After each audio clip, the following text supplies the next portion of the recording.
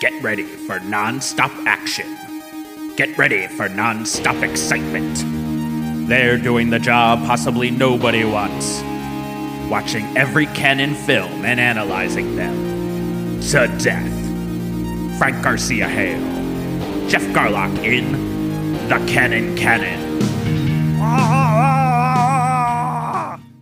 Welcome to The Canon. My name is Geoff Garlock. And I'm Frank Garcia Hale. And if that crazy scream didn't clue you into what movie we are covering today on The Canon, where we go through all the movies of the Canon filmography, today we are doing Michael Dudikoff's Avenging Force. Avenging Force, a.k.a. Mixed Feelings.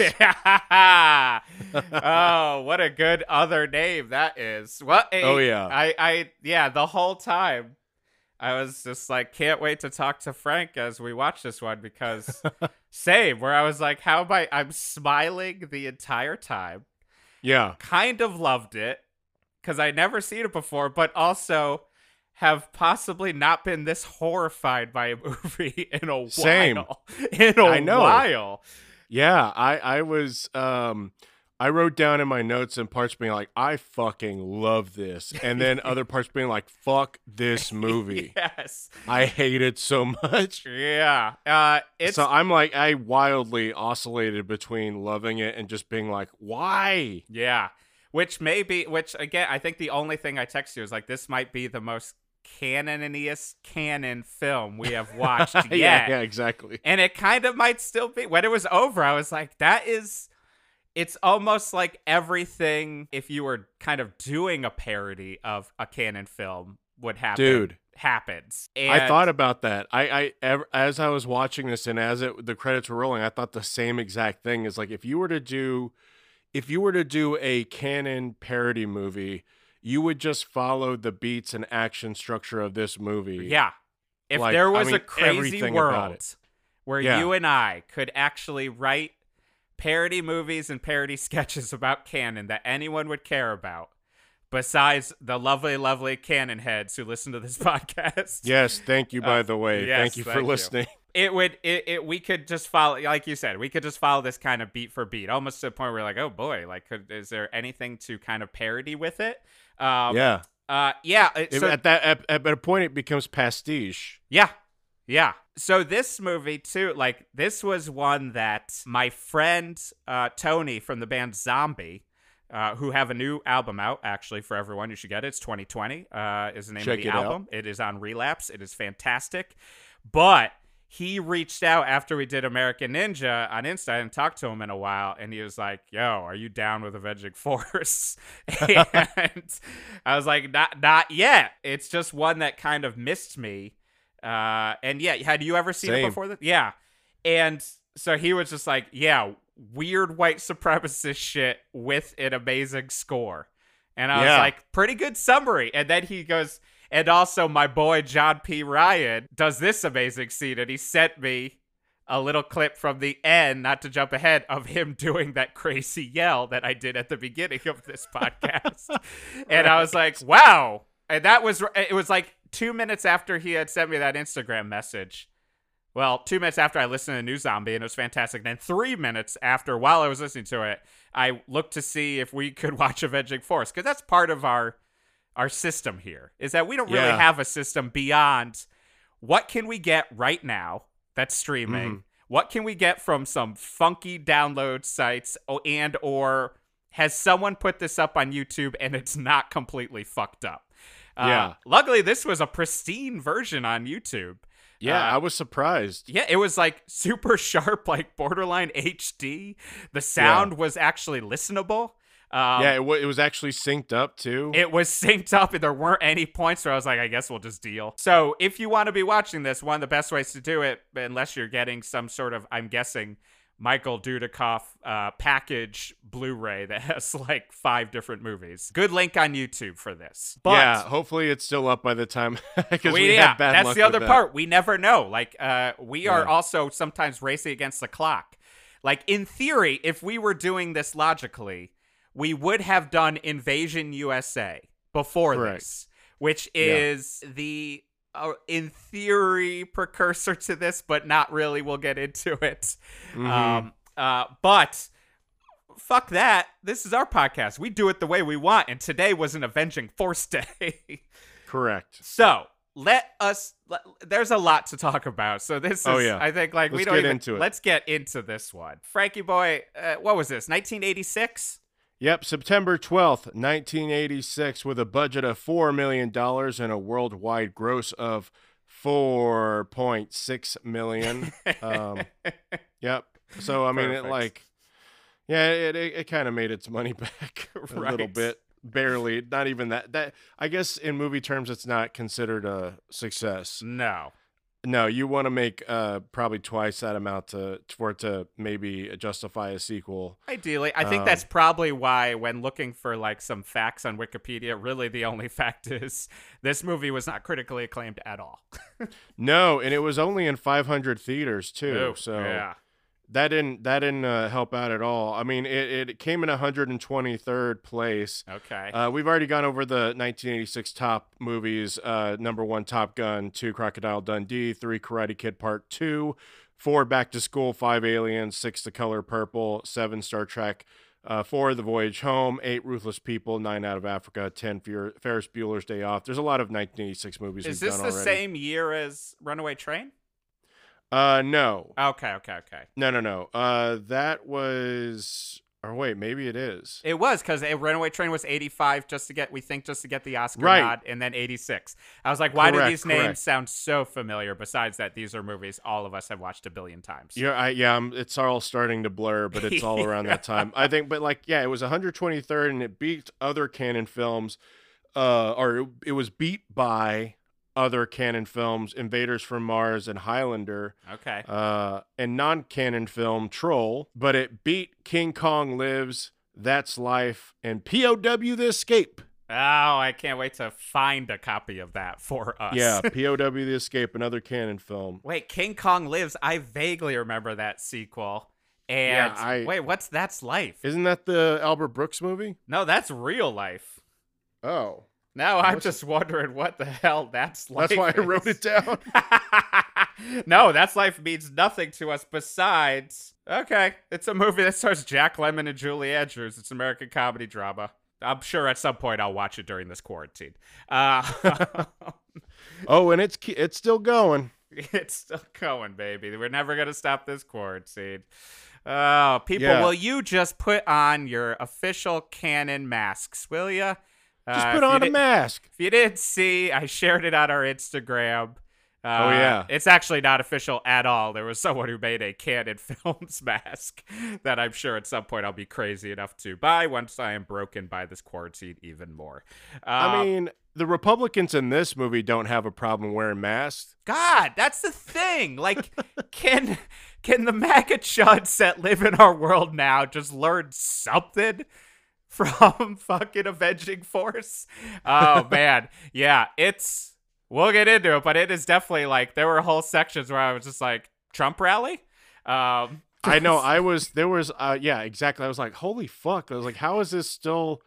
This was 1986. This isn't 2020. Like, this is crazy. I was like, how is this just as relevant? And I wrote down some of the lines he said where I was like, what the fuck? Yeah. How are we, 30 years later still fucking having these issues? Because the confusing politics of this movie did not clear it up for us. Nope, they absolutely did not.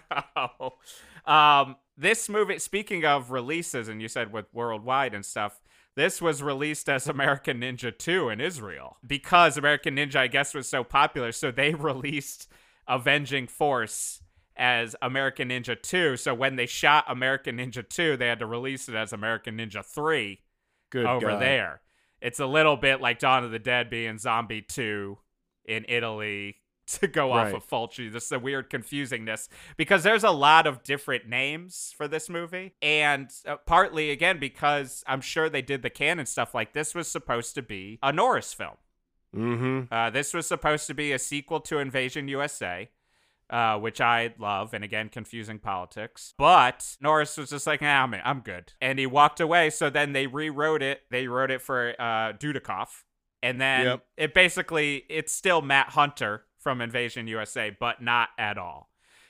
Has nothing to do with it. And at one point it was called Night Hunter, which is a very fun name. Yeah, but it doesn't make any sense. That is even more so than Avenging Force, because at least in this he is avenging, and Dudikoff is a force. Night Hunter is nothing, I guess, unless it's the murderers. Yeah, I guess that would be it. But it wasn't. But then even then, they're not really hunting at night. No, the first kills are in the morning. So yeah. But on IMDb, there was at least someone had mocked it up, if not an official, like kind of one of those canon mock-up posters of Matt Hunter is back in Night Hunter. I love the name. I wish they had made a Night Hunter, but Avenging Force works as well.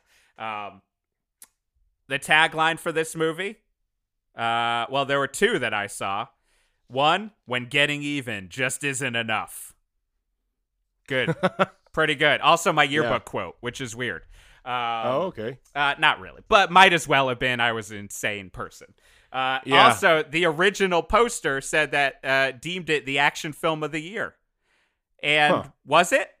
I don't know. Maybe it might have been, because it kind of is nonstop.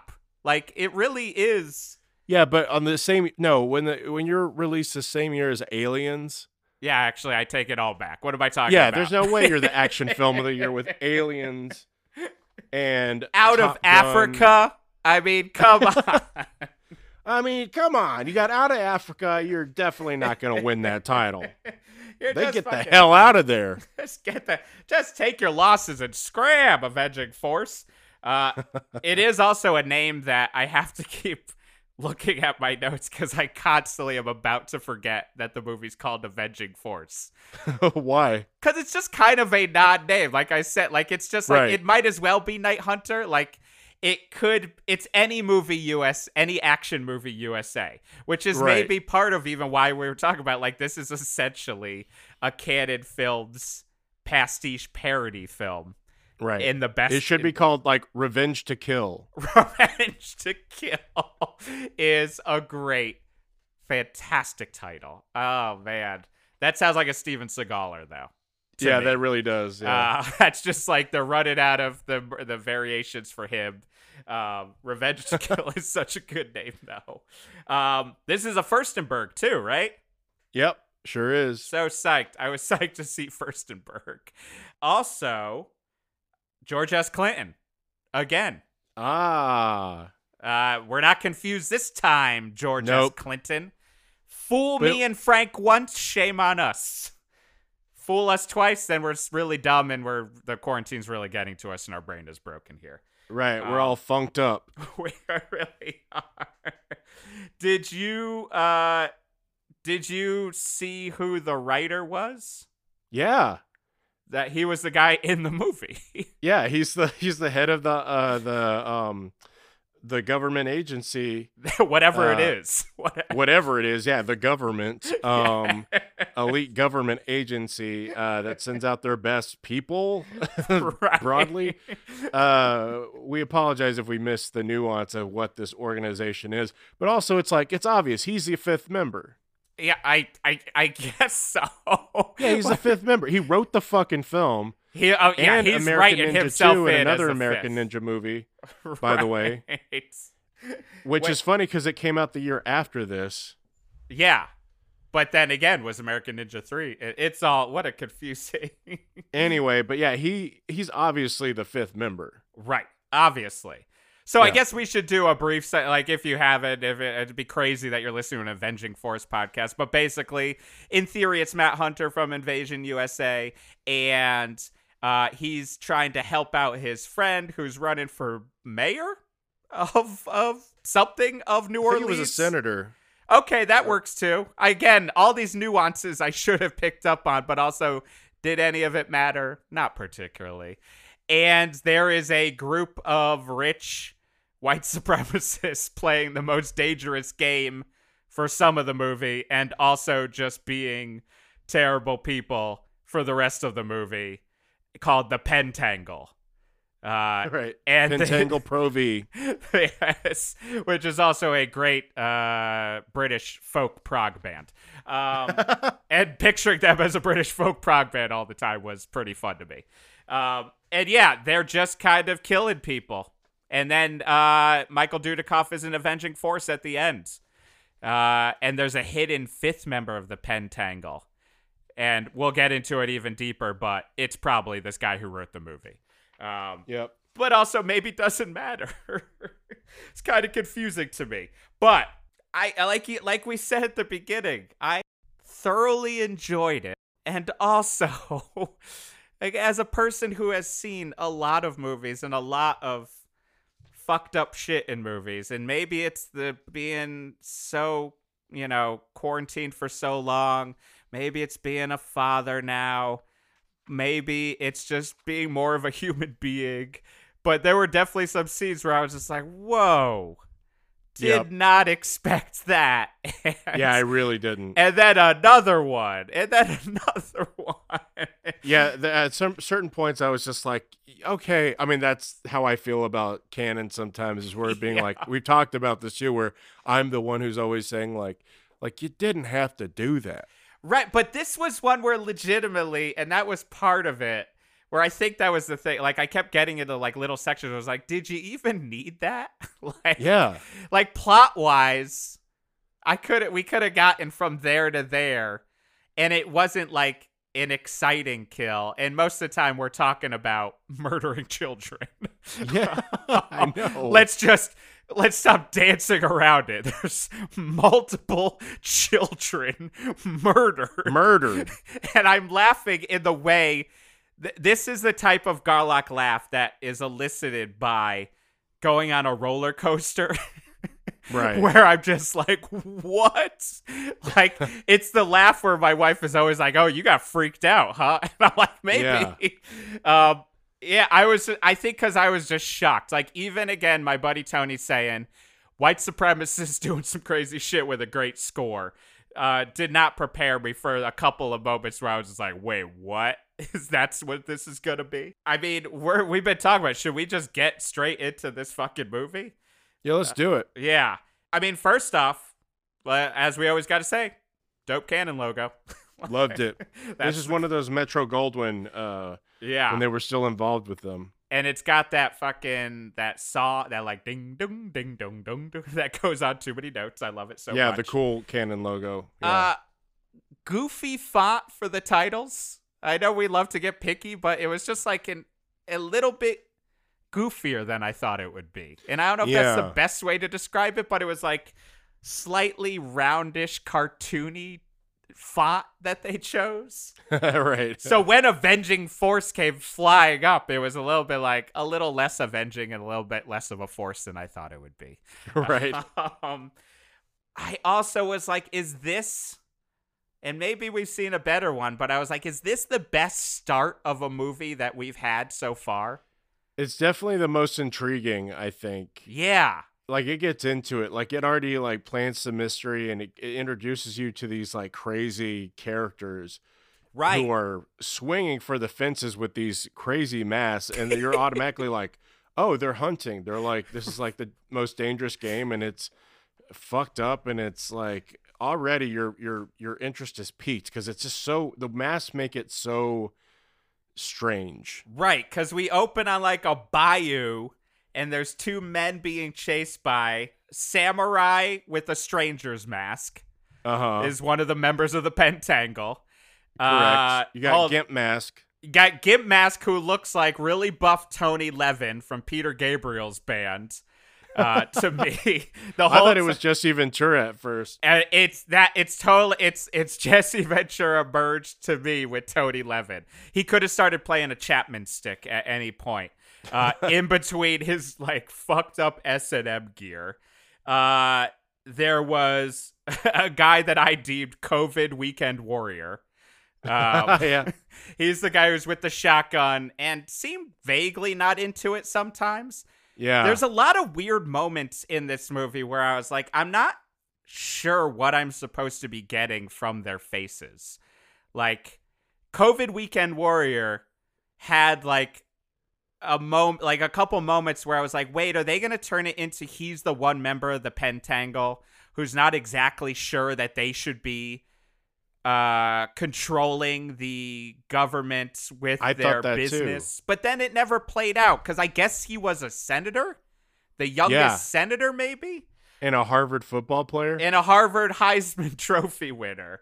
Yeah, and then Kabuki socialite Garreter. Which right, with the pipe. Yes, with the pipe. Him having a pipe was such a fun move because they do, like, again, we have a good rollout of each of these as characters. Like, we get to see the crazy we just saw that actor too, remember? Yeah, John P. Ryan was just in Runaway Train. Midnight in Runaway Train. Which we were, again, like, where I was just like, oh, he's not just Runaway Train, baby. He is and he's awesome at this. I think by the end of this like, as we keep doing this podcast, he's becoming like top 10 genre actors to me. Yeah, like every genre villains for genre sure. Villain, definitely. Like when he showed up, I couldn't have been more psyched. Because I didn't expect. I knew he was in it, but I just wasn't. I get dumb and I wasn't thinking through, and I wasn't expecting him to be the guy with the Garrett fetish. Yeah. And I also did not expect him to give out that crazy Tarzan yell, which he does at the beginning and the end. I know. I wrote down he sounded like Christopher Lloyd yelling. Because it was like... oh! Yeah. And then he like sounded like the Great Gazoo when he was talking, and I was like, what is this? A classic, my wife half watching it, where she's halfway through, she's like, what the fuck is his accent? And I was like, maybe New Orleans. It's Cajun, sort of, but kind of. It's a crazy accent. But yeah, like, it has a really fucking fun beginning. Guy just getting slammed. Just people just getting slammed. Although I will fuck it, when COVID Weekend Warrior did that flip out and like flipped over the guy. Right. I just kept like, I was just like, the other guy did nothing. Like you just like overextended your jump, which is a theme in this movie. There's people either making big leaps from things or little tiny leaps. Which is a great, like where I was like, Furstenberg, there's something you're not getting right. It's something I love also about that. But I don't know. Everything about this beginning was really awesome to me. Like I think it's also helped by like, and you might agree, you might not, but I think we've already kind of said like the details, as always with these, we get a little bit lost on them. I didn't know what was going on completely until Matt Hunter goes to the government. Right. You have to remember Invasion USA and then be vaguely aware that what he was as a character in that, but then it's not him. So like, I didn't know what he was. I didn't know who his friendship was with the other guy. Like, I didn't know what level, if he worked for the government. Like, I just was going with, or I was like, he's Dudikoff. I don't know. I'm just gonna. Yeah, he's supposed to be the guy. He's just the guy. He's the one-man army. But with that, again, where I was just like, I guess I'm just gonna go with whatever information they're giving me. We got four crazy killers who are gonna be killing people. I'm sure their paths are gonna cross. I realized also that I forgot that the S&M guy, I kept thinking of the movie 8mm with Nicolas Cage. Because they got that guy, The Machine, who's like the murderer in the snuff film. And that's what they were clearly going for. But like, that guy was supposed to be sexual, right? I don't know. I think so. Maybe. That he gets like I guess if they went further, like if you really wanted to do a character study, it's like you find out that he's some kind of like he gets sexual pleasure out of the murder, kind of like how like Victor Zsasz is portrayed in the Birds of Prey movie, right? You know, where it's a little bit like sexual and just like a lot of like he gets a kick out of the the murder aspect of it. So maybe Right. that's what, if you developed it a little bit more, but otherwise he's just wearing the gimp gear. I wrote down, I was like, do they have just a box of masks that they're like, yeah, just pick whatever fits you, whatever Whoever you suits think you. you are. Yeah. You pick for yourself. Right. We have this box of masks here, and you get to pick your. Oh, it's like a Build-A-Bear thing for your own murder. Build-A-Bear murder Pentangle. Pentangle does not assign. We let you create. Sure, we're racist, and sure, we're trying to control all of the government and business, but you be you. You know? Right. We're not going to hold you back. Because, yeah, I guess, like, that is, it goes along with the beauty of most canon films where, like, you and I are trying to read extra stuff in there, and maybe in a pre-edited script, there was more of, like, a character for each of them. Like I said, because I think that COVID Weekend Warrior was probably supposed to be the reluctant one at one point. Right. And that Tony Levin, Jesse Ventura was supposed to be the boner killer. Right. And I don't know what Samurai Stranger Mask was exactly supposed to be besides French. Yeah, he was a white guy. Yeah, that's basically, and that's it. I almost feel like it's like when you're writing a script and you're like telling yourself like character is all that matters, give each of them a character game, and then you've got like a 5-person script and you're like, shit. I don't know, man. He likes hard candies. I don't know. Yeah. Could that be his thing? Let's just let that be his thing. We'll work it out eventually. It's one of those things where you're like, I'll come back to it. Yeah. When you're writing a script and you're like just having a placeholder there just to get through it, just to power through. Yeah. You're like, I'll go back and season it in and I'll flush it out even more. And they were just like, and then you do like 5 rewrite sessions that just involve you staring at Final Draft at all of the notes you've made to yourself of get back to this later. Right. And that might have been a big, I mean, that I always imagine that's a big chunk of canon film scripts. Oh, yeah. Well, I mean, the fact that they have to shoot a lot of that so fast, too, you know? Right. Exactly.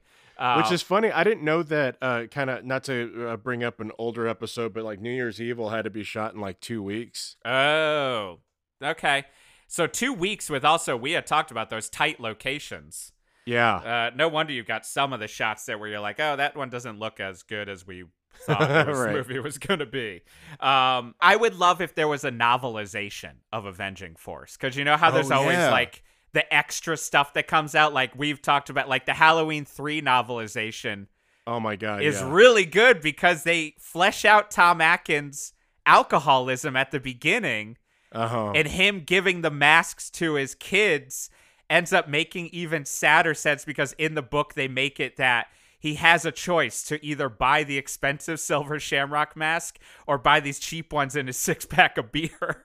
And he chooses the beer and the cheap ones. And I was like, oh, what a great character choice for that fucking shitty doctor. Yeah. But the same with this, like, I would love to hear the inner workings of Tony Levin, Jesse Ventura talking about how he's getting some fucking sexual fetish out of this. It would just be so great. But this was also the music was awesome in this movie. Yeah, I mean, from the beginning, I wrote down it kind of had like a little bit of proto Reznor and Ross, you know, feel to it. I was like, oh, this kind of feels like a Trent Reznor, Atticus Ross-y kind of, because with the keyboard and then the kind of swamp industrial kind of sound. Yes. Well, it was weird. It's like, to me, it was like the mix of Atticus Ross, what they've done, because they are pretty good at not being overbearing with the music, I think. Right. Like, I think so too. But you can listen to it standalone. And then it also had like, it was like George S. Clinton was going for like a mix of like that, or not that you would be going for that, but like Fulci stuff, like Fabio Frizzi stuff, because it had like almost like a taste of the area they're in, like kind of how you would do that in Zombie, combined with clearly nods to, which then I was like, oh, were they thinking of this as a spaghetti western at times? Because it definitely has some like Ennio Morricone rest in peace. Good, the bad, and the ugly, sort of like those whistles, but then they would mix in that kind of like the Asian scales, quote unquote, right? Yeah. That like every like 70s and 80s composer would use, kind of like lazily. But it was like kind of like it would move around a bit, which was nice, but it was also kind of driving. Like when we get, and we'll get to with that like car chase scene, like that music was fucking killer. Yeah. It also reminded me of, have you ever, and I've always meant to ask you because I think they're from Austin.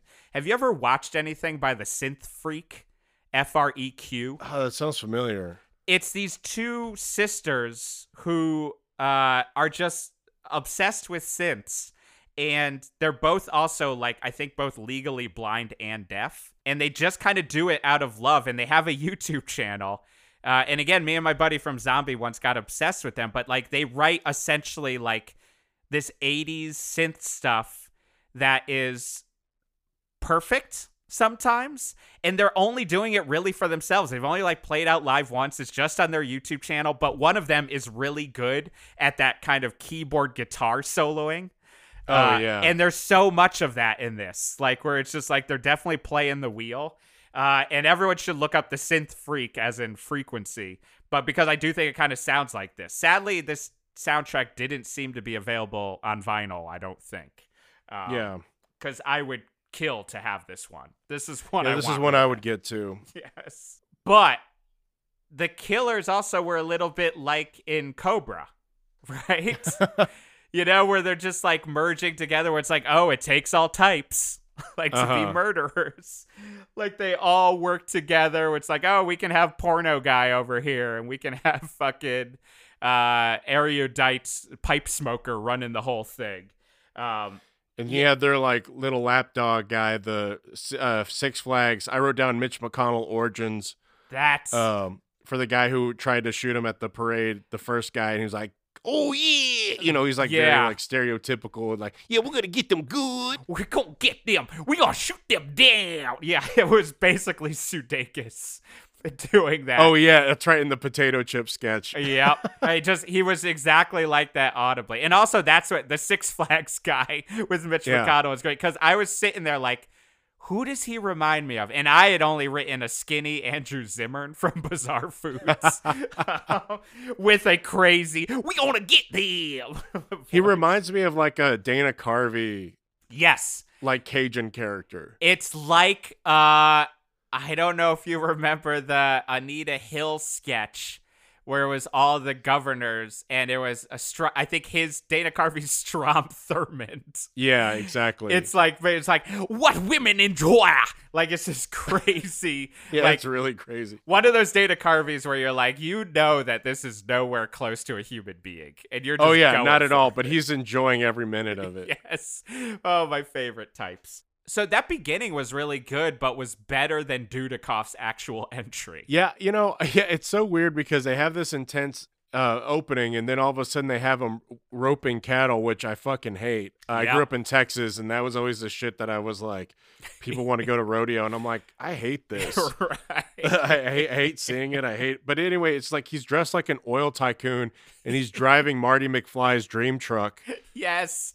It was like the A-Team pickup truck is what I wrote down at one point. But I'm not gonna lie, I would own that shit. That truck is very cool. And it is. I am so glad you said. I was like, it's not exactly 18 truck, it's just the pinstripe, but it is like that truck at the end when life has become great. And it is cool as hell. Like, I think because my son is now super into like old Hot Wheels and my Matchbox that I had my mother send, now I'm like constantly like looking at weird cars. And that was one that I was like, that's a cool one. I want that as a toy. We would look like such dipshits driving around fucking California. I don't know, man. I've seen some pretty like, Should I say we would look like such dipshits to our friends? Oh, yeah, to our friends for sure. They're like, why did you get this? Yeah, and everyone else like, would say, no, you know, it's the gas is semi-decent. Exactly. Trying to justify it. We would be like our friends who like came out to LA for the first time and got their first lease because they lived in New York all this time, and you're like, that's what you got? Like you got like a Corvette basically. Right. But instead we get the pickup truck from Avenging Force. Because also in this scenario, you and I have leased a truck alone. Not with our wives. It's just you and me. And right now I want to go on a Monday, Wednesday, Friday schedule. Alternating weekend days. It's going to be complicated, but I think it'll work out for us. Yeah, we'll make it work, and we're just going to drive around blasting the Avenging Force soundtrack that we've ripped from YouTube that still has the dialogue on top of it. Yes, it has dialogue, and every once in a while we forgot to get rid of a Google ad or a weird Trump ad that got forced in there, and then we really look like fucking assholes. That's what always scares me, too, about when we end up watching these movies on YouTube is... Me too. What ads come up that I'm guessing are either based on what we've been watching, but also combined with who else has been watching Avenging Force on a DVD rip. Yep. But, yeah, we'll talk. We're getting this truck after we're done here. Yeah, but the way they introduce him, he's wrangling cattle. Mm-hmm. He's dressed like an oil tycoon, and then his little sister is ADR'd like crazy. How oh my God. Happy was I when I first even read in the Wikipedia that actress apparently had too light of a voice and was going to have her voice dubbed the whole time. Because immediately I was like, Frank is going to lose it. It's so prominent. Like, I wonder, her voice couldn't have been that light, right? Because now they're like, "Hi, my hair's going." Like they're like overdoing it, just like Jesus Christ. Will you make a promise to me, Matt? You'll come back. Like it is insane. I was gonna say that little girl looked like one of our very good friends and wife of Noah Segan, Allison Bennett. Mm-hmm. She's posted pictures of herself as a kid. Yes, and I was like, that looks like Allison as a kid. It's so funny. If that little girl at one point picked up like whatever Allison has in that one band photo, like there's a photo of our friend holding like an oboe or something. Yeah. Like, and I was like, oh yeah, that's that. Yes, she's definitely. Now it's also fun to picture our good friend with that voice growing up. Because it's an insane voice. Like it's one of those that's one of those moments that happens in maybe every canon film where you're just like, what were you? Come on, guys. Like. Yeah. You gotta know this sounds ridiculous. This can't sound better than what that girl's voice sounded like. Also, one of my biggest problems with this movie was just how they kept pointing out, like being like, wow, she's really beautiful. It's like, weird. It's so weird. And then like I hate when adults talk about kids being like, oh, they're going to be a heartbreaker. Yeah. And like, yeah. And like how they're like, wow, she's growing up to be a young woman. The way they look at her and then like what happens later in the film just really skeeved me out. Yeah, I mean, to jump ahead for the bit, but do you think it was a setup that's not needed? Sure. Again, going with what we talked about, where there's a lot of stuff in here like not needed. No, it's setting up. I mean, I think that so, she's but gonna, it's got in that theory, be touch auctioned off as a child prostitute at the end of this movie. Crazy. Like, I know in their mind they're like, yeah, we're setting this up, but it's like I said, it's got that canon touch that it's just like way too fucking heavy-handed and like clumsy, and then like it comes off very like, oh. Yes. Cuz it was weird enough. Like that's the thing. Like we are noticing these things that are weird enough that clearly both of us, like it's almost like when I wrote that down I was like, I bet you Frank notices the amount of times they got someone going like, she's a cute girl. She's going to really grow up to be something. Like, yeah, they are like one line away from like some old man walking up and just going like, I've got a boner looking at her. Like, and you're just like, yeah, we get it, Furstenberg. Like, we get it. Not John P. Ryan, whatever the writer's name was. Yeah.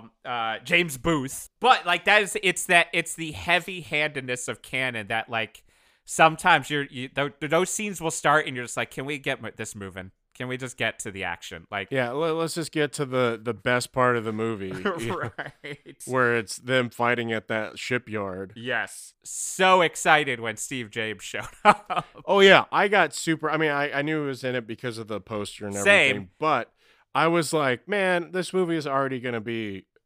So, also, I just want to point out that Dudikoff really has come into his own. Yeah. Because he's got a swagger with his acting style that definitely wasn't there during American Ninja. I agree. The first one. And I think that, like, I don't know. I enjoyed him a lot. I would love to see Dudikoff in this version of Dudikoff in American Ninja. Me too, because it's so confident, and it's so. I mean, even he's fucking improvising lines. You know? Like he's. What is the line that he improvises? Do you remember? Yeah, stick it where the sun don't shine. Good going, Dudikoff. That's James Booth isn't going to deny that line. It's right there. I imagine the day on the set where they're like, he forgot his line, or he's just like, Dudikoff is so confident now. He's like, no, you know what? I'm going to do a take where I change the line, and I'm going to show them that I can swing for the fences and fucking hit it out of the park. So when it was supposed to be a line that was like written, and, and then also he's improvising the line to the writer to his face. I know, real fuck you to him. Right, it's like, hey, check this out. Stick it where the sun don't shine. And when they called cut, the fucking crew lost their mind, and they're like, "Where did you come up with that?" And just then he's like, erupted. "I don't know. It just came to me." Guys, maybe I could be a writer. But yeah, I was psyched when Steve got there. I think that being said, Steve is still, even especially when they get to the fighting, it's still like Dudikoff got so much better even from American Ninja, but Steve James is just like. That guy's golden, man. Every time he was on screen, I just kept going, man. I was like, man, I love Steve James. Really? I really was like... I kept writing it down. If my wife wasn't sitting next to me and it would have been extra awkward, I would have been muttering it out loud to myself. Yeah, I just kept being like, God damn, I just love Steve James. He's just so awesome. He's so engaging on screen. Yeah. So, of course, with how we feel about him, you definitely know how we feel about the fact that, he doesn't survive this movie. No, he really Or nobody doesn't. in his family does. I mean, that's, I kept getting back to that tagline I talked about at the beginning, like, when getting even just isn't enough. You could have been getting even for, like, one person. Yeah. Like, you could have been getting even for Steve James. Like, Steve James would have been enough. Like, I don't want to see him dead. But, because, like that, so just to kind of like keep it moving, like we get to Mardi Gras. He's going to visit Steve James. Steve James is running for maybe senator. Yeah. I think that's the other part too, is like, even though this is a movie about white supremacists, it's still somehow the racism part sometimes is just glazed over. Like, it's just like in a weird way. It's again, like it's that canon thing and action movie thing where they still have to make it an action film. So like Steve James's son gets murdered, his young child at a parade. Only really a couple scenes later, him and Dudikoff are joking around like nothing's happened. Yeah, it is weird how he handles the death of his son at the beginning. Right. We see he's a little upset, and I have a feeling that Steve James was probably like, hey, do you mind if I show some kind of... I would imagine. Just like he worked in with the fighting in American Ninja, like I would hope Steve James was kind of stepping in here or there and was just like, can we maybe actually show some reverence to this plot that you're using here? Right. And I think that's at the hospital where Dudikoff tells him, like, hey, I'm here if you need me. Right. And he's showing some kind of, again, like, we don't want to show our characters weak, but that's kind of like the moment that I feel like Steve James was probably like, we need to show some kind of levity here. Right. Because then right after that is like they're going to whatever that next fight is, and they're just like, you got a piece? Nah, man, got rid of him before. You got any? Nope. What are we gonna do? Do what we do best. Improvise. It's like right. And while that is happening, I'm like, your son is dead. Like literally just like died like 20 minutes ago in the grand scheme of it all. So he gets shot down in Steve James' character is in a Mardi Gras parade. It looked like Mardi Gras comes to Universal City Walk. Yes, And then Eagle Eye Dudikoff, a.k.a. Matt Hunter, the first time we're seeing that he is a one-man army and can sense things more than other people. He notices that tuba player doesn't have his mouth on the tuba. Right.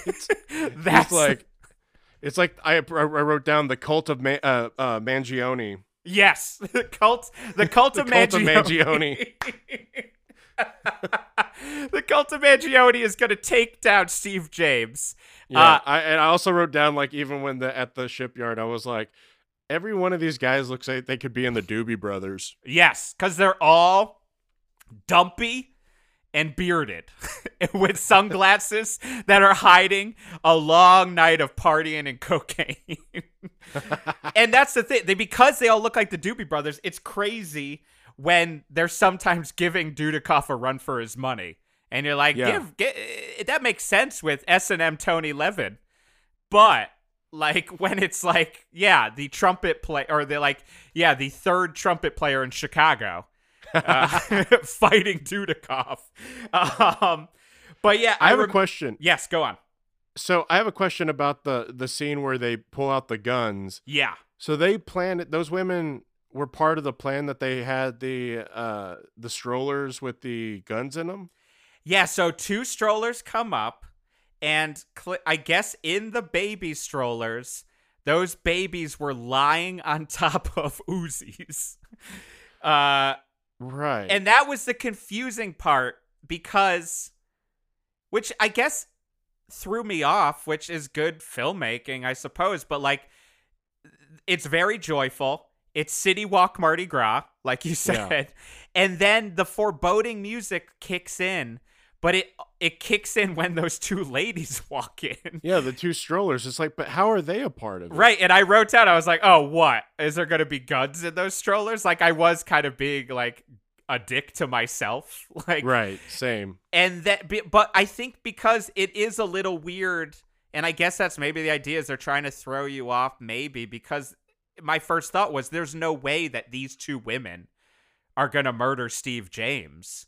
I thought, yeah. And then it goes back and forth. Like, Dudikoff is noticing stuff forever. And then, Doobie Brothers isn't playing the tuba. And then it takes a while to take those babies out. And it's in that taking those babies out in that where I was like, oh, I think there are Uzis in those strollers. Yep. And then there were. And then they take down everyone. Like, it's not even, I mean, that was the only part. That was one of the only parts that felt Invasion USA to me, where it was like an insane amount of violence of like where everyone is getting murdered. Cops are getting murdered.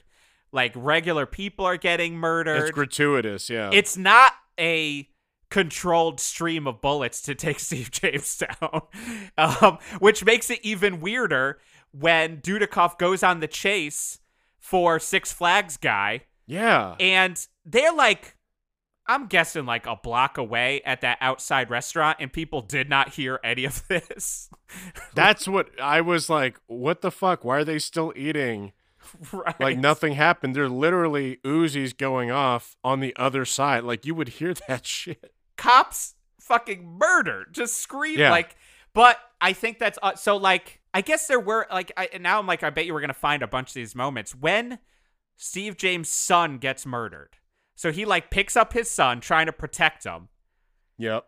And I wrote down, God, they shot that terribly. It looks like his son got murdered because it's like one, clearly a dummy, just like the other child murder as well, which we'll get into. Which we'll get to. Which is an even crazier, like, oh my God. If Conan O'Brien and Paul Rudd ever stop wanting to do the Mac and Me, and it wasn't totally the most problematic thing ever, they could show the scene when the second son gets murdered because it looks so the equivalent of that kid in the wheelchair getting blown off the cliff in Mac and Me. The cliff, yeah. It's insane. That whole scene is just, I couldn't believe what I was watching. We'll pour over that one, I'm sure. Yeah. But so when he picks up his son, like, it's like when Schwarzenegger uses that body in Total Recall. I was gonna say the same thing, right?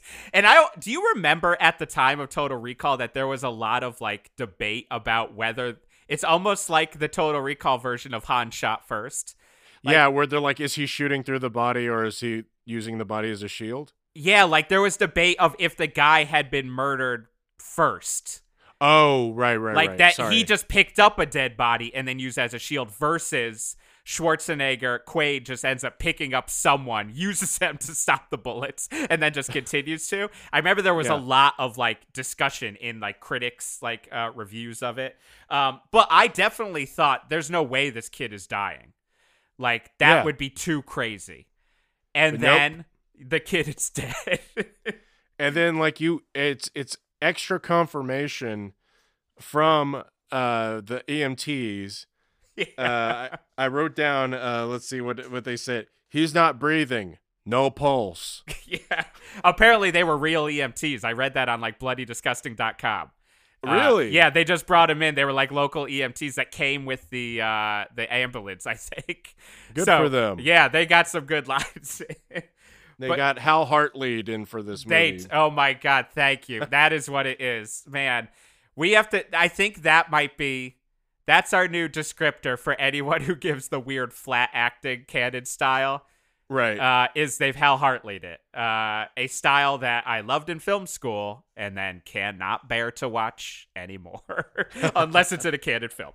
But yeah, I was shocked. I was totally shocked that the kid was dead. I did have a moment after that because then he gives chase to the Six Flags guy. And I thought to myself as he climbed up that New Orleans building, he is a ninja. I felt like I was back in American Ninja for a very brief moment. Well, I mean, there's so many, like, because there's that picture he looks at that it looks like it's from American Ninja, where I was like, wait, is this a sequel? There's apparently a lot of debate on that online, too. Yeah. They swear that they shot it for this movie, but also, even with them swearing, my first thought to reading that was just like, why wouldn't you use a stock photo from the other movie? Like, you see he has a bucket on his head. I wish. Oh, that would be such a fucking callback Easter egg for no one but you and me. That would be amazing if he had it in his contract. He's like, every movie, I have to have a scene where I have a bucket on my head and I kick someone's ass. And Golden Globus would have let it happen. They would be like, yes, my James Dean will get a bucket on his head.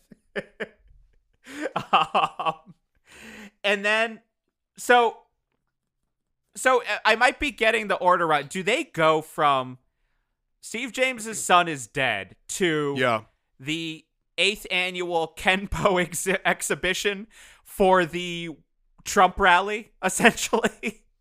Yeah. So they jump to essentially, there also are, this is a lot like Messenger of Death, there's multiple meetings of these rich white guys wearing tuxedos being terrible human beings. And so this one is for some reason a Kenpo exhibition that then leads into John P. Ryan giving essentially a Donald Trump speech.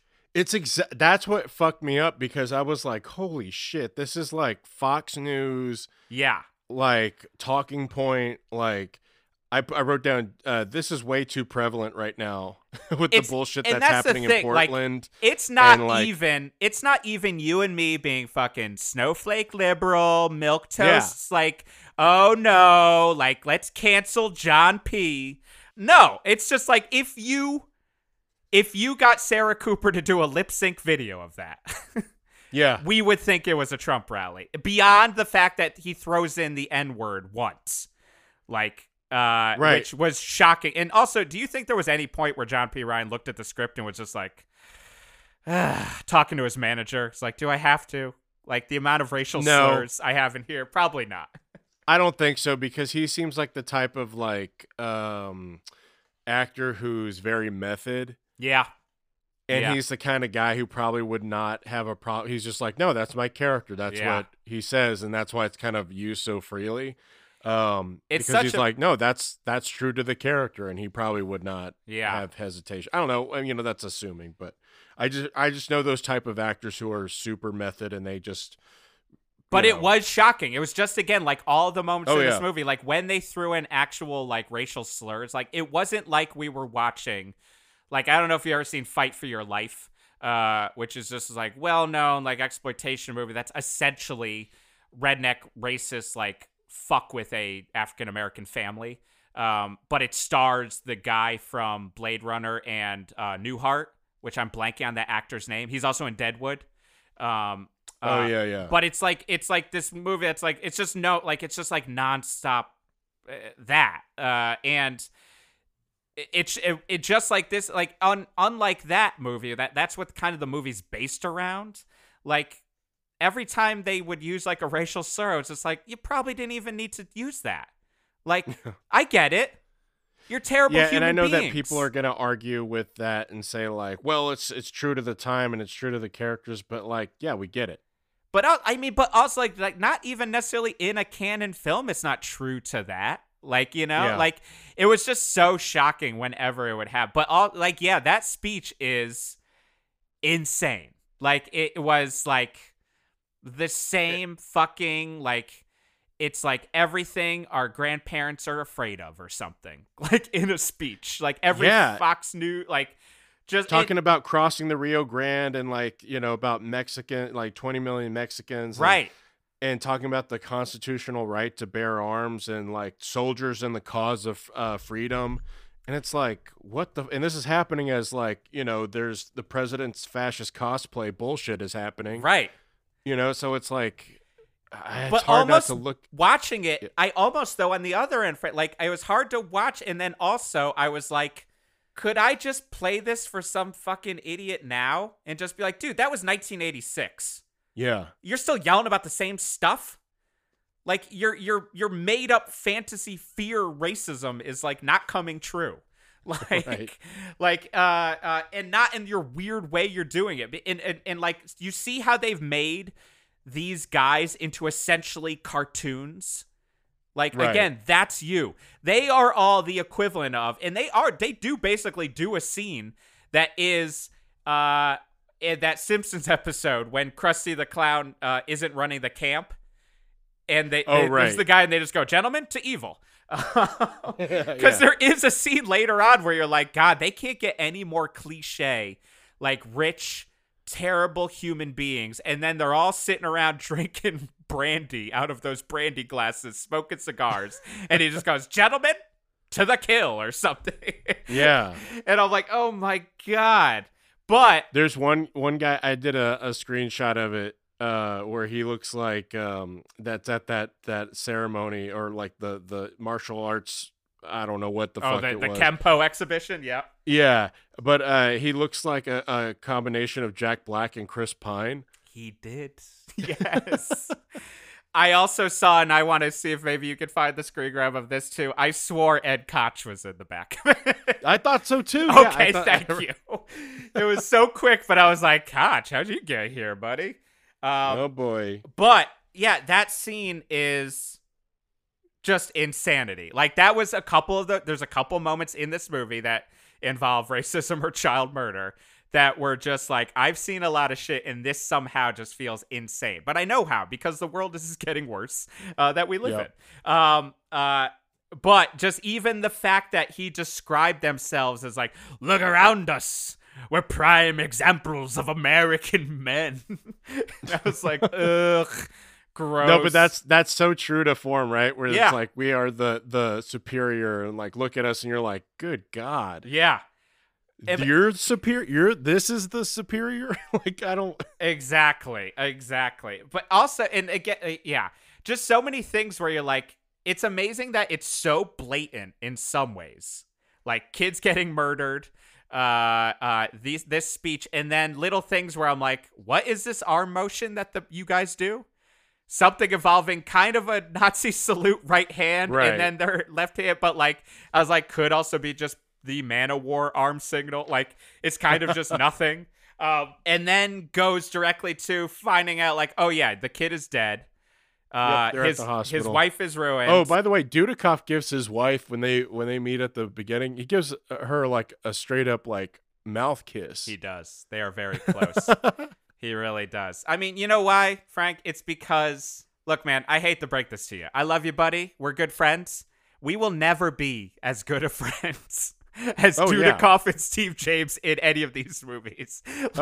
Their friendship is so crazily tight. Level. Like, it really is. I legitimately, as a 42-year-old man, was like, and it, you know, it's hard enough to have friends as a 42-year-old man combined with a pandemic, but I was just like, man, I envy their love. Like, they just they're, and especially when they kind of like they end up doing after that, where he sends his wife away and then in a helicopter with this guy. I was weirdly obsessed with T.C. Cooper. That was the name of that guy with glasses who was supposed to protect them. Right. I don't know if you knew him. Like, there's no reason I should have been paying attention to T.C. Cooper, but he was just such a weird goofball, and he might have had no teeth.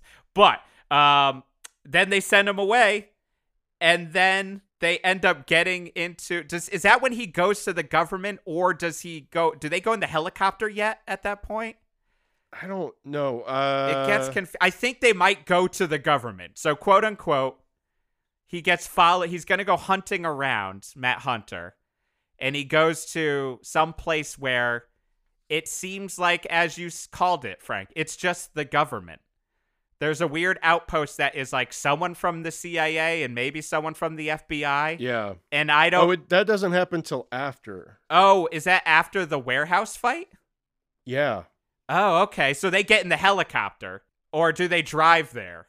I got confused on where they went. Yeah, because what happens is, they drive. So, they get the phone call. They're about to get in the helicopter. He gets a phone call, and I expected the helicopter to actually explode.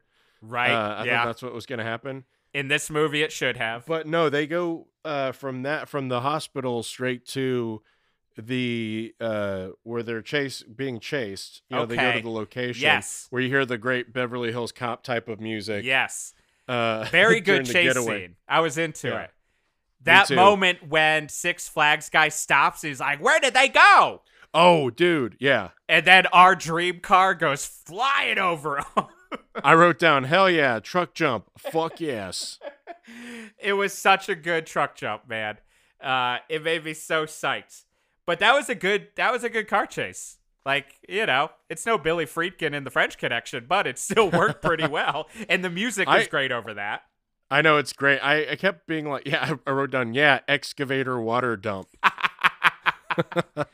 Also, it might be an ADR, but Six Flags, I think when there's the awesome truck jump, I think he yells out, "Oh, God, Jesus!" Which I was obsessed with, too. I kept writing down, like, what's the plan here? Right. Well, Frank, there is no plan. They're going to do what they do best.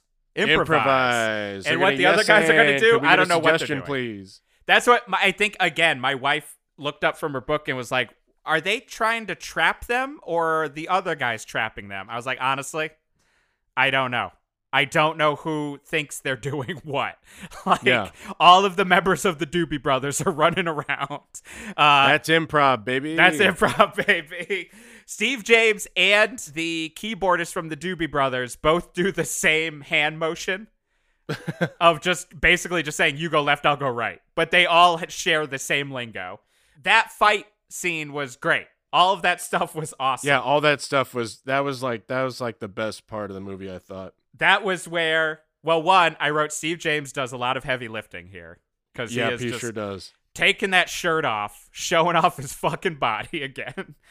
The fight I really was thinking of where you said the Doobie Brothers. When he's fighting that main Doobie Brother guy on top of the crane or whatever.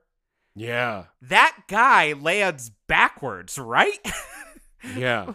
Like, his body is twisted in half when he lands. It was, I rewound it 2 times to watch it again because I kept laughing over it and not believing that his body was as wrapped up as it was. And then, go on. No, because I took a screenshot of that as well. So good. Just being like, this is the weird. It's almost like they're like, hey, make him look like a dummy that fell. Yeah, because because he's got like, it's like in Airplane 2 when he's in the Veterans Hospital and he's trying to paint that guy. And it's like a guy running away with a baby with his leg behind his head. And then is it Dudikoff who chokes a guy out with his belt? Oh, man. I looked at that stunt and I was like, what the fuck? I was like, that stunt looks dangerous as fuck. Somebody broke something. I mean, Dudikoff said he did a lot of his own stunts on this and was covered in bumps and scrapes and like. Oh yeah, he got sick on this movie too. God, man, Dudikoff is not a well person. I'm glad he's still alive because he's getting sick all the time. What did you know what he got in this? I hope not malaria again. So during this movie, when he shot it, they spent 2 weeks in the bayou. Doing those like fight scenes. Yeah. And it says that he ran through numerous spider webs, got an ear infection, contracted a skin virus, and endured like many cuts and bruises. Both at the beginning, in the end, when they're in the bayou, that's all I could think about. Like I was just like, I hate being wet in my clothes. More than anything. I was like, this must have been a fucking nightmare to shoot. They must have gotten there and just every single person just like, why did we sign up for this movie? And then like all that stuff. Like even in the beginning, that first scene when those two guys are running and then the guy falls down and his friend like goes to get water to clean his wound. Like my first thought was just like, you're just rubbing botulism in there? Like, what are you doing? Poor Dudikoff. But he was strong enough to choke a man out with his belt. I know. And pull him down from a crane, which was awesome. And then Steve James gets shot, which, the guy who shot him looked like a young Hunter S. Thompson to me. So I just kept calling him Hunter S. Thompson. But Hunter S. Thompson would not have shot him if he hadn't yelled out Matt. Like, he didn't really need to. He could have just shot him with the Uzi. Just shot him, yeah, exactly. And that was where I also was worried he was dead, because I knew he got out of the movie semi-early-ish. But luckily he wasn't, because then he could say, or did Dudikoff says, I can't remember, you might know who said, your fight is my fight. Just remember that. Yeah, exactly. He's like, you can stay out of this because it's not your fight. And he goes, no, your fight is my fight. This scene had a couple of good lines too. You know, that guy says, you know, hey Bubba, we'll be back for you. And then he's like, you know, yeah, you tell them they'll be biting off more than they can chew. It's probably the best section in the movie, I think. Like, you know, like line-wise, action-wise, Steve James-wise. Yeah. It's just nothing but cool and nothing but fun. But again, all those Doobie Brothers should have better bodies if they're trying to take Dudikoff on. I think they reused some of those guys, too, because they looked very familiar. And one of them looked like Dieter's dancer. Yes. It did. Yeah, there's no way those guys did not show up in that bayou scene at the end. Like with that fucking crawdad cookout that leads to child prostitution. Also, I had written down that COVID Weekend Warrior looked a lot like Derek from New Year's Evil to me sometimes. Yeah, he did, yeah. That picture that they give to Derek, which is also... I'm calling that guy now Derek as well. They print out a photo of Dudikoff right before they say basically gentleman to evil. Like, it is like, it's like a wall-sized poster of his head on a dot matrix printer. I loved it so much. But so then they get to the house, like they end up that they're going to go fucking kill Dudikoff and his family and kidnap them. Right, they go to the ranch, or like that's where Dudikoff goes, where actually, I mean, I wrote down another line where he's talking to his little sister and she's like, you know, why do they do this? And he goes, because sometimes in politics, Sarah, we have evil men who won't stop at anything to get rich and gain power over other people. Yeah. And I was like, holy shit. Yes. That's right. And then also in that scene where they're at the shooting range, the guy says, like, he goes, what about our supporters? He goes, supporters, they're shit, just like the rest of those idiots out there. And I was like, holy fuck. Like, there kept being moments like this where I'm like, this is so relevant to... There are some moments, that's again where the confusing politics, because you're on the side of a government guy, basically. I mean, I guess in theory he's a one-man army who couldn't deal with the government and goes off on his own. But, you know, the bad guys here are big business. I'm never going to be against that. like, and that there's some sort of secret cabal. You know, I mean, I think if you believe in the Illuminati and all that stuff, you relax a little bit. Like, of course, you know, big business is pulling a lot of strings, but I'm gonna love any of that stuff. But then at the same time, again, we're weirdly like, he's working with the government, but then they throw us off because then at the end we find out maybe the fifth Pentangle member is the guy who wrote the movie the whole time, but kind of like, I didn't really know why he was it, besides I guess he's a higher up, but he's not that higher up. I guess at that point it didn't matter, but what did matter is the ADR of that sister made her sound like a strangled cat when the fire goes off. Oh my God, yeah. So they light his ranch on fire. The sister is like, ah, like trying to do something crazy. Yeah, they kill a guy trying to eat soup really brutally. Dude, I love it. So yeah, one of the guys that's trying to protect them talks about how chilly it is. Again, another candid thing where it's like, you don't have to set up why he's eating soup. Like, but it was weird that he's like sitting down on a porch to eat a bowl of chicken noodle soup, basically. He puts down his automatic rifle so he could just sip on some soup. He's sipping on, because as he's walking out too, my thought was, is he holding soup? And then he starts eating soup. I'm like, he is eating soup. And then fucking arrow through the neck. Yep. No more soup for you. Soup Nazi. And then they fucking destroy that house. They bomb it. Just, bomb the hell out of it. That was fucking brutal. Like, all the, like, you know, like where the grandpa was when they're playing cards, like, it just gets. Yep. And then, we don't have to go in the exact order, but, like, shoot down point blank his wife. Yeah, that brutal. I know. I wrote down, like, get your son, because they were exiting the house. Yep. Before he even got the sun, and it's like they're sitting ducks just standing out there. At this point in the movie, I was like, I hate this. I'm getting very stressed out. Yeah. And of course, like, they immediately kill the wife. Right. And I'm like, I feel like, look, man, we feel uncomfortable a lot of times watching these movies as older men in our current climate.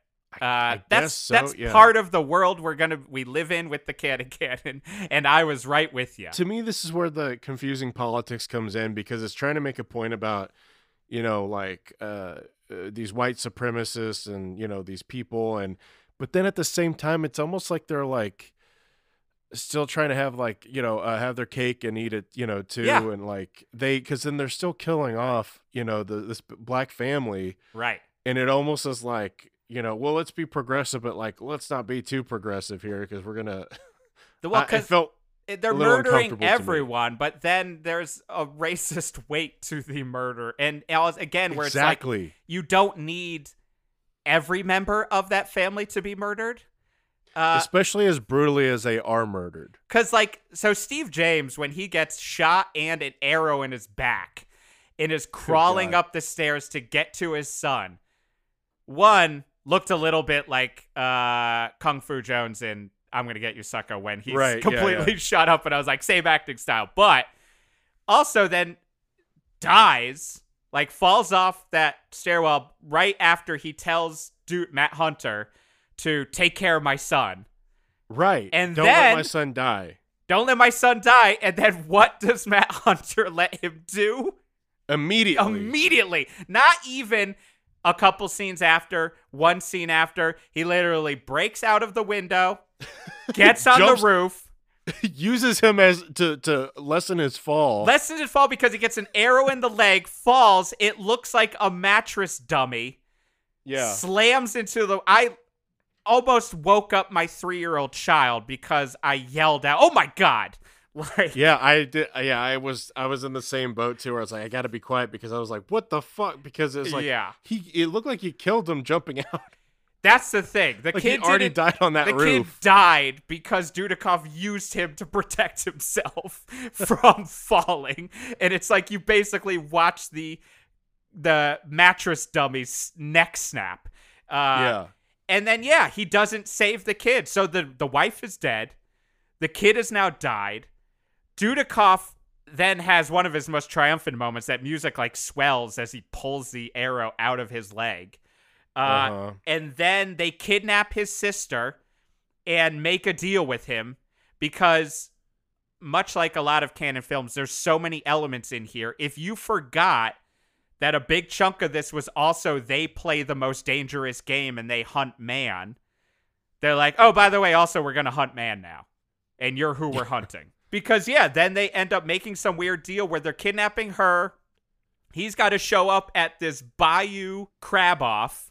10 days later. 10 days later. Okay, I missed that part because I was so shocked by the kid. So I was like, man, he healed pretty well. Yeah. So, yeah, 10 days later, he's got to show up, which I guess gives them time to set up that what they're going to do is auction off his, like, 12-year-old ADR sister that night, unless he survives by midnight as a prostitute, so you could get her virginity. But so he has to compete in this most dangerous game. So he ends up getting to this bayou crab off that they're having, ends up finding his sister, who, of course, is guided to his sister by a very transphobic character.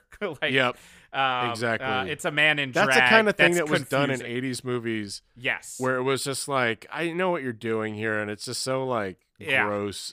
It's such a bummer. And it's even more of a bummer when it's 80s comedies. Like when you're like, oh, Dan Aykroyd, whoever it is, like we talked about Armed and Dangerous last time. There's a whole section of Armed and Dangerous, which is really hard to watch. But, and then he takes the sister, gets her. That was the part I got confused about. So they let him escape with her? Yeah, they said that they were like, they wanted that to happen, I guess. Why? Even though I was confused by all the like weird Cajun guys who you couldn't hear a word they were saying, which I guess is actually true to Cajun. They might have been actually speaking Creole, or they had thick accents. It was hard to tell. Yeah, but they're like, go, fire. Yes, and they're like pointing guns at him, but then they're letting him go. Right. And they won't let him use a boat, of course. So then he's got to, and then they say like, let's give him a 30-minute head start, but then they don't even do that. No, they don't.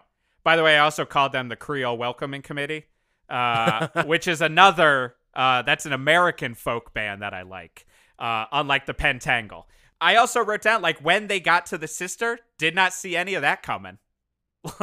No, I certainly did not. I wrote down on when that happened, I was like, no, yeah, no. As I saw it started to cut, like, I was like, no, she's not at the, fuck this, no, right. no. And then I was a little relieved when I was like, okay, good, nothing's happened yet. Because I was very worried based off of Death Wish 2 that they were going to go for it. And I was like, oh, thank God they didn't. But still, I was like, oh. You know what I just realized? It's a little bit, I think I'm gun shy from Rambo Last Blood. Because I'm such a big First Blood fan. And I'm such a big fan of when he came back and just did the self-titled Rambo. And then Rambo Last Blood was so disappointing to me. And I've watched it a second time. And a lot of it is the same as this, where I was just like, there was a way to do this without truly brutalizing, like, the few female character you had here. Like, sort of thing. And, like, and it just, like, that movie really bums me out in a lot of ways. And as a fan of the series, or at least the bookend so much.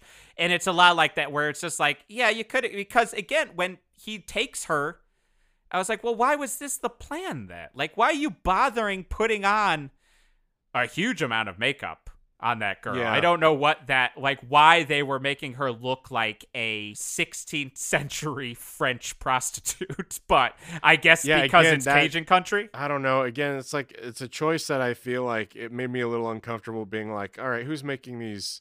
Well, especially after we had so much talk, especially in the beginning of like, she's a real cutie. She's going to be a real heartbreaker. God, I wish I could dress her up like a 16th century French prostitute.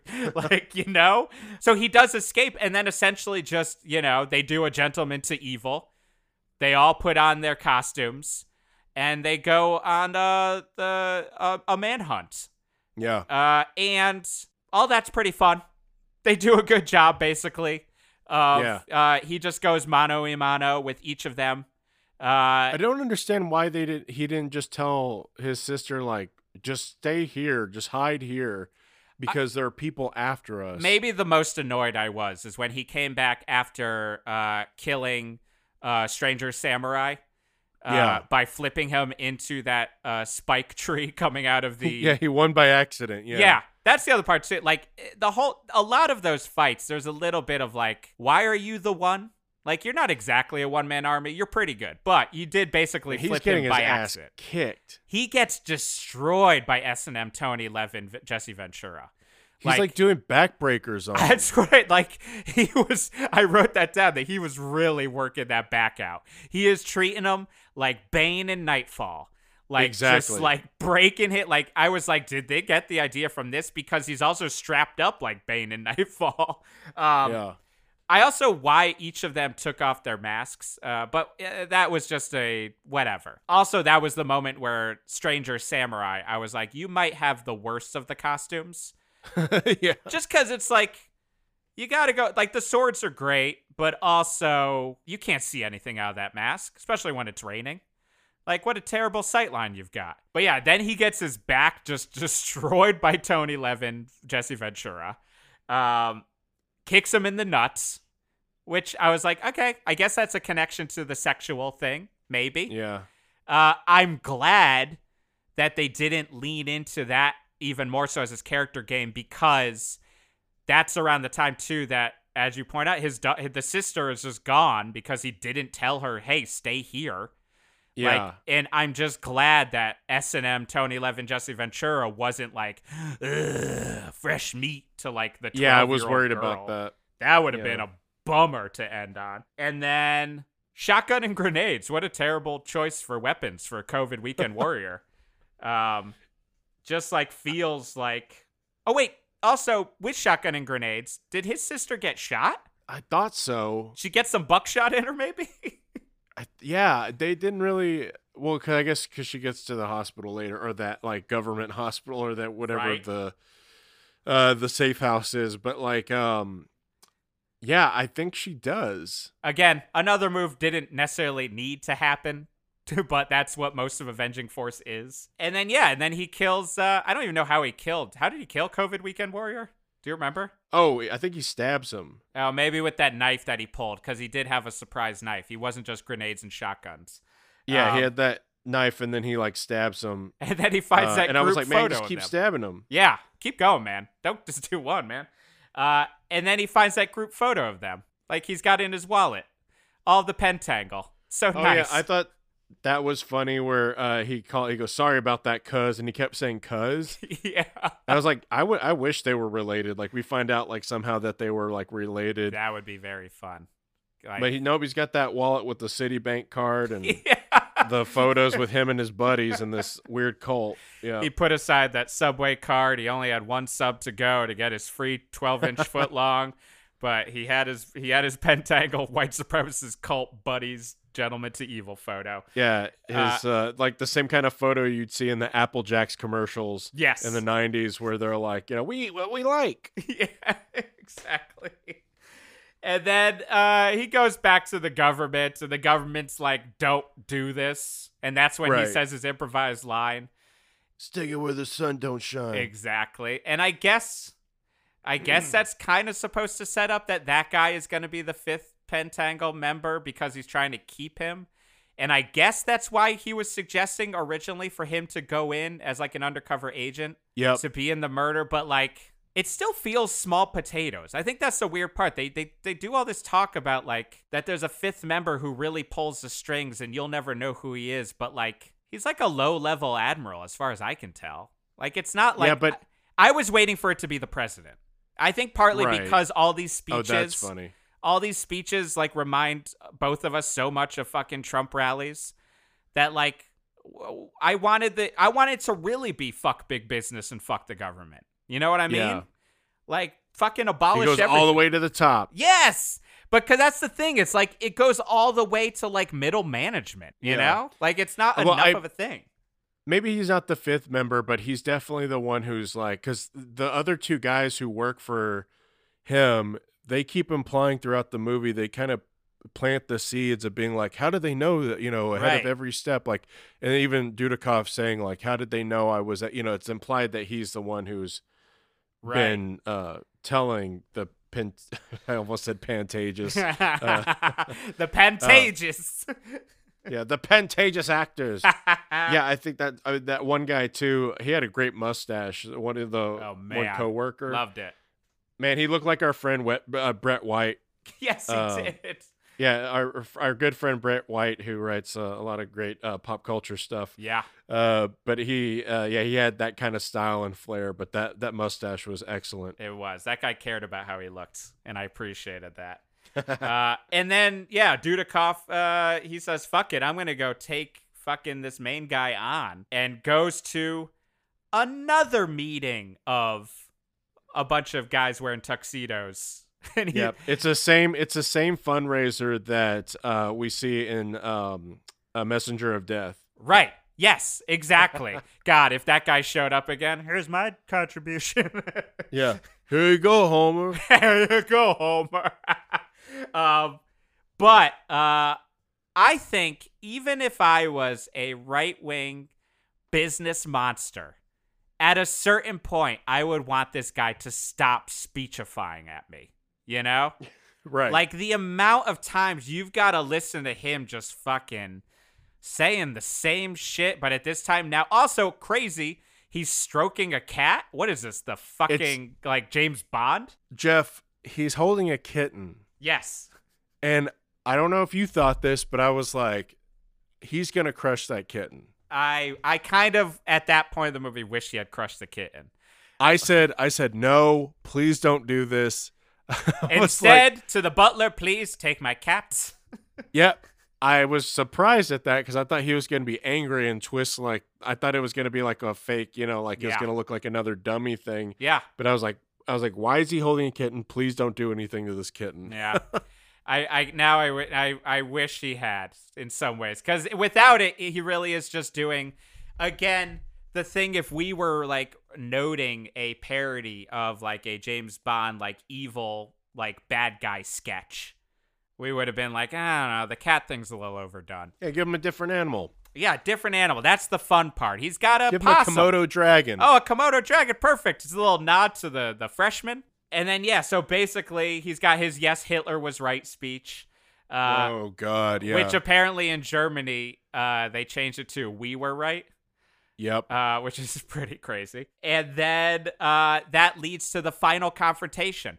By the way, the head guy doesn't seem that choked up about the deaths of all of his friends. No, not at all. He's just like, whatever. Like, if fucking COVID Weekend Warrior saw that as a ghost, and was just like, I had a picture of us in my Velcro wallet. Like, next to my... We're buds, dude. Right next to my Ralph's card. Like, what are you doing to me? Also, wasn't he stabbed? Who? The main guy. I thought, like... Was he stabbed?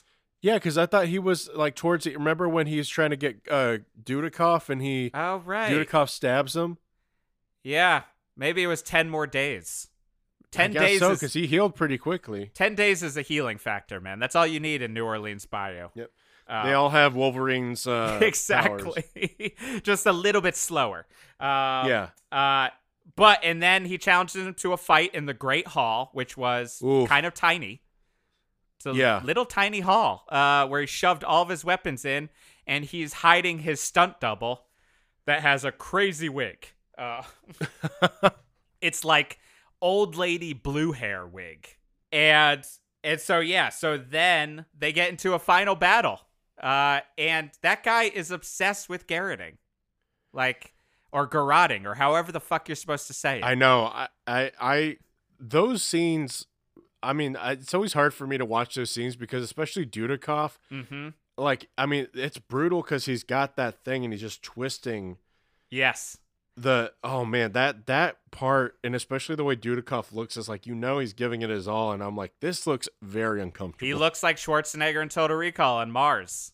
Oh, right. It's like his tongue sticking out. I'm waiting for his eyes to start bulging. It looks uncomfortable. I agree. Like, there's no way to shoot that, and it wasn't terrible for him. And then, and then he ends up slaying him on I also was like, is this somewhere? Because it's like, I think it may be, if I'm remembering right, it's like he got slayed on an African statue. Oh, And I'm I don't like, know. ew, is that their weird, like, commentary on revenge type of- racism? Yeah. Like, yeah, that's, in that tone of how you just reacted is the downside of it when Avenging Force gets, is like, it's hard to not have those moments where you're just like, oh.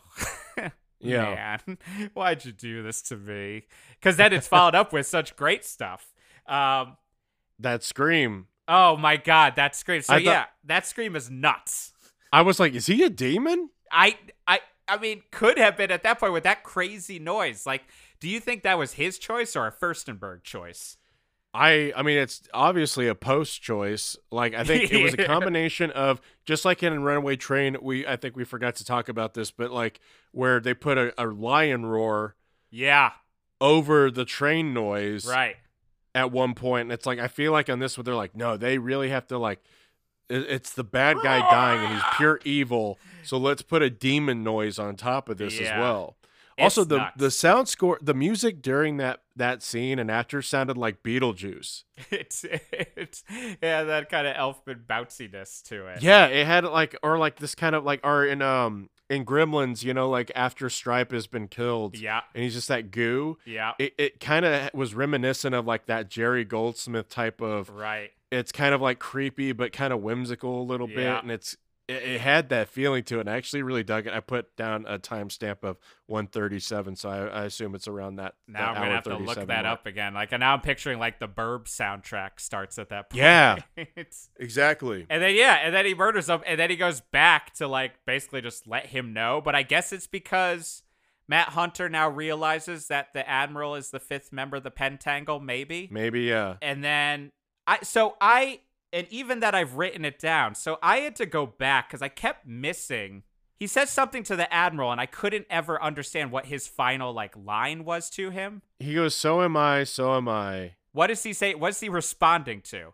I clearly, my spell check changed it to did I, instead of so am I. But Okay, so he says when he's giving him the talking at the end, he goes, "So if Pantangles is just getting started, let them know, so am I. So am I." and then that's when he turns, right? Yeah, with that great end. Yes. Freeze frame, title, theme is pretty great. Although, I loved it. I wrote down great keyboard ending with that electric guitar. Again, that's Yeah. like the kind of thing you would put in like a parody movie. I know. And it's perfect. The end feels the most parody of everything. Like that freeze, it feels like it could be a scene in Last Action Hero. Oh man, you know what? I just to kind of, I'm not going to get off topic here, but I actually love Last Action I Hero. do too. I mean, I think it's ahead of its time, and I think I don't know if a remake would be good, but I don't think it could work without Schwarzenegger. I don't think so either. But man, it's so I think it's underrated. I think it's good. I think it's fine. I think it lost out in the advertising battles with Jurassic World that year, or Jurassic Park. Jurassic Park. But yeah, that freeze frame. I mean, my wife thought the theme was way too bouncy for being the end, but I was like, I don't know. I was like, I'm gonna definitely listen to this later. And then yeah, like I just thought that end was so fucking good. It's just such a weird, badass. Like I was like, yeah, give me Night Hunter now. Like I want Avenging Force. Maybe a little bit less racism in the next one, but and maybe one or two less kids killed in front of us, but you know. Yeah, let Steve James just fucking be in the whole movie. Oh man, let him die at the end. I don't know, like that was such a bummer for me. I think like this again. We said at the beginning, and it will probably show in our ratings maybe, but like I think it was one of the more canon films I've ever seen. Yeah, I think it's like everything is what you would imagine if you love canon films, but also it's everything if you only vaguely know canon films are like, what, do these movies have this and this happen? And you're like, yeah, it do. I don't know, man. I was psyched on it in a weird way. Should we do our canon ratings? let's do it. Okay, so I'm gonna start, man. I mean, out of it being our canon ratings of how canon is it, this one gets a 10. I mean, I'm giving a straight across 10 cannons. Could not be more canon to me. I give it a bolded 10. Yeah, I'm almost like, I mean, I've rewatched Electric Boogaloo, that documentary, a couple times, and I always feel like I need to like go back and see once I watch something I haven't seen and see how they mention it. And I know I know it was like a critical failure and it didn't do so great, but like I just want to see what they said about Avenging Force. Or if it's just another drop in the bucket moment in the documentary. I mean, I'm also now interested, especially like I want to read both those canon books, that book about Sam Furstenberg and the Canon Guide, just to know, what fucking, what did they say about Avenging Force? Because again, it's just so, we always are coming at it with our sketch comedian brains too, and it's just, it's a fucking sketch. Like it's a sketch for no one. Avenging Force will be in the next guide for Austin's book. Right now it's only the volume 1 where it goes up to 84. I was just gonna say I was like, yeah, right, you're right. It stops at 84, 85, I think. So it wouldn't even hit that. We have to wait for me to know how fucking ridiculous this was in their minds. But yeah, I thought it was great, man. Did you have any final thoughts? Anything we missed? Let me look. I mean, we've gone amazingly long on Avenging Force, which is. Oh yeah, this is so probably one of our longest episodes. Yeah, we went through it like pretty extensively. Yeah. I wrote down, kick his ass, Steve James, slap him the fuck around when he smashes that guy's head into that big wheel. Yes. Watching this made me excited. It made me excited just in general, but I also was just like, there's more American Ninjas for us to watch. Yep. And that means there's too. more I got Steve excited James about and Dudikoff. Yeah, I'm just psyched about that. I think we did it all, man. I mean, it's Avenging Force. I mean, I loved it.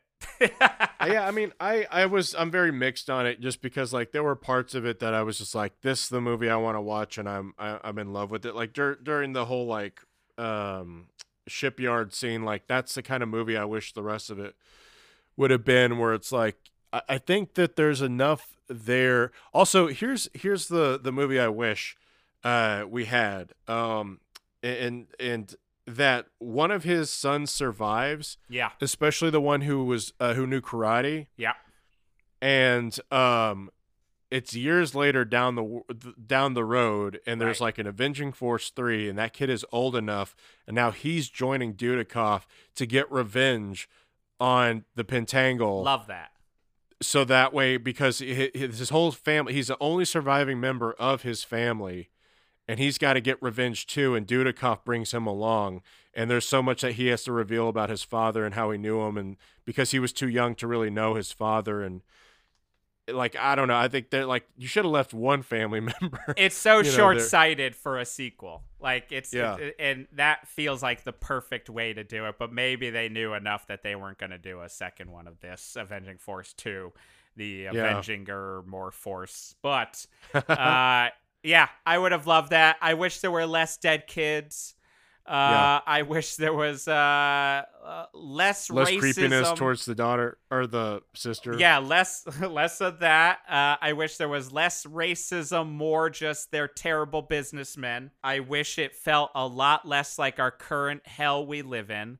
But when it wasn't happening then, yeah, it's a hell of a ride. It's a hell of a fucking ride. Dudikoff, baby. Yeah, Dudikoff. It's crazy. This is the last thing I want to say on it, I think, is that like I'm amazed that when we started doing this podcast, even though I knew that we'd talk about Dudikoff, I wouldn't think that I would be so psyched on the Dudikoff ones as much. Same. Like my main bread and butter was going to be like, oh, I can't wait to watch the Jean-Claude movies, which we haven't done yet, and the Chuck Norris's ones, and then, the Bronson ones I really love. But I never, and I was like, oh, we'll get through the Dudikoffs, but like, the Dudikoffs have been some of the most fun we've had. Yeah, agreed. Yeah, so 10 out of 10 cannons. 10 out of 10 for me as well. Yeah, but yeah, on that note, I think it's time to move on to our next episode. It'll be coming soon. Until then, everyone, please email us at the Canon or talk to us at Instagram or on Twitter. Again, it's 2 N's in the first canon, 1 N in the second. And I know this week I sent out some requests if people could find links. Some of these, again, are going to be hard for us to find, so I might be reaching out to our fans if you guys know where to find some of these movies. Yeah, some of them are very hard to track down. They really are. Well, luckily we've got some sources. Well, let's just leave it at that. Yeah. But again, please tell your friends. It really does help us we love seeing reviews. We love hearing from everyone. We love likes and we love reviews and subscribes because, god damn it, we're needy too. Uh-huh. But I will say until next week, I'm Geoff Garlock. And I'm Frank Garcia Hale. And this is The Canon.